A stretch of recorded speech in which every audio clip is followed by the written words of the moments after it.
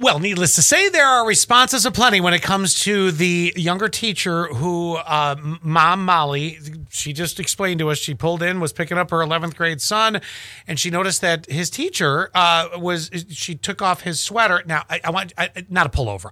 That gets really weird. It was obviously one of those, like you put your arms through, and gave it back to him.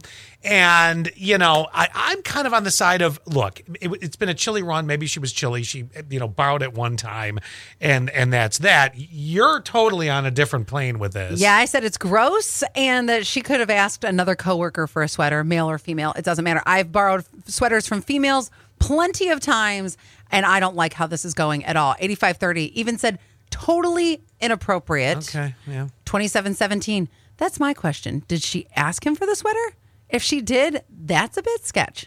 Okay, I'll go with that. 3490, I'm with you, Allie. Let me see here. Whoop, I just jumped because everybody and their brothers continuing to text here. Then we go to 6311.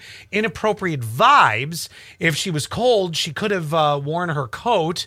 Yeah, but Allie doesn't wear her coat in anywhere. So that's not necessarily a fair argument. I mean, you literally will go in a blizzard without a coat. But I at least would ask another coworker before a student asking if I could wear a sweater. Okay. Yes. 9246. Inappropriate.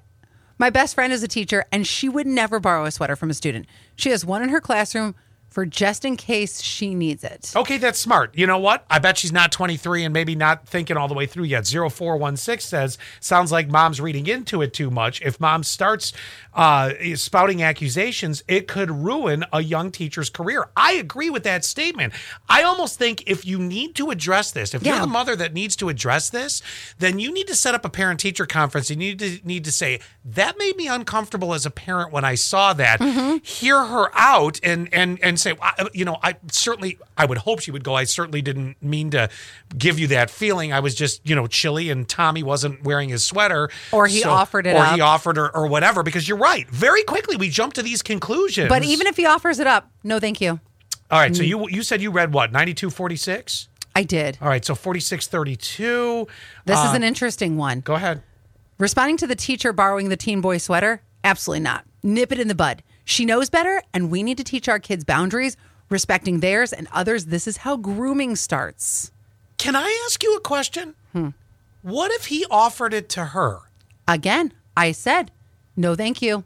It's no thank you. You're just going to go no matter what? No matter what. No matter what. Okay. 0700. I'm a teacher and think it's way inappropriate.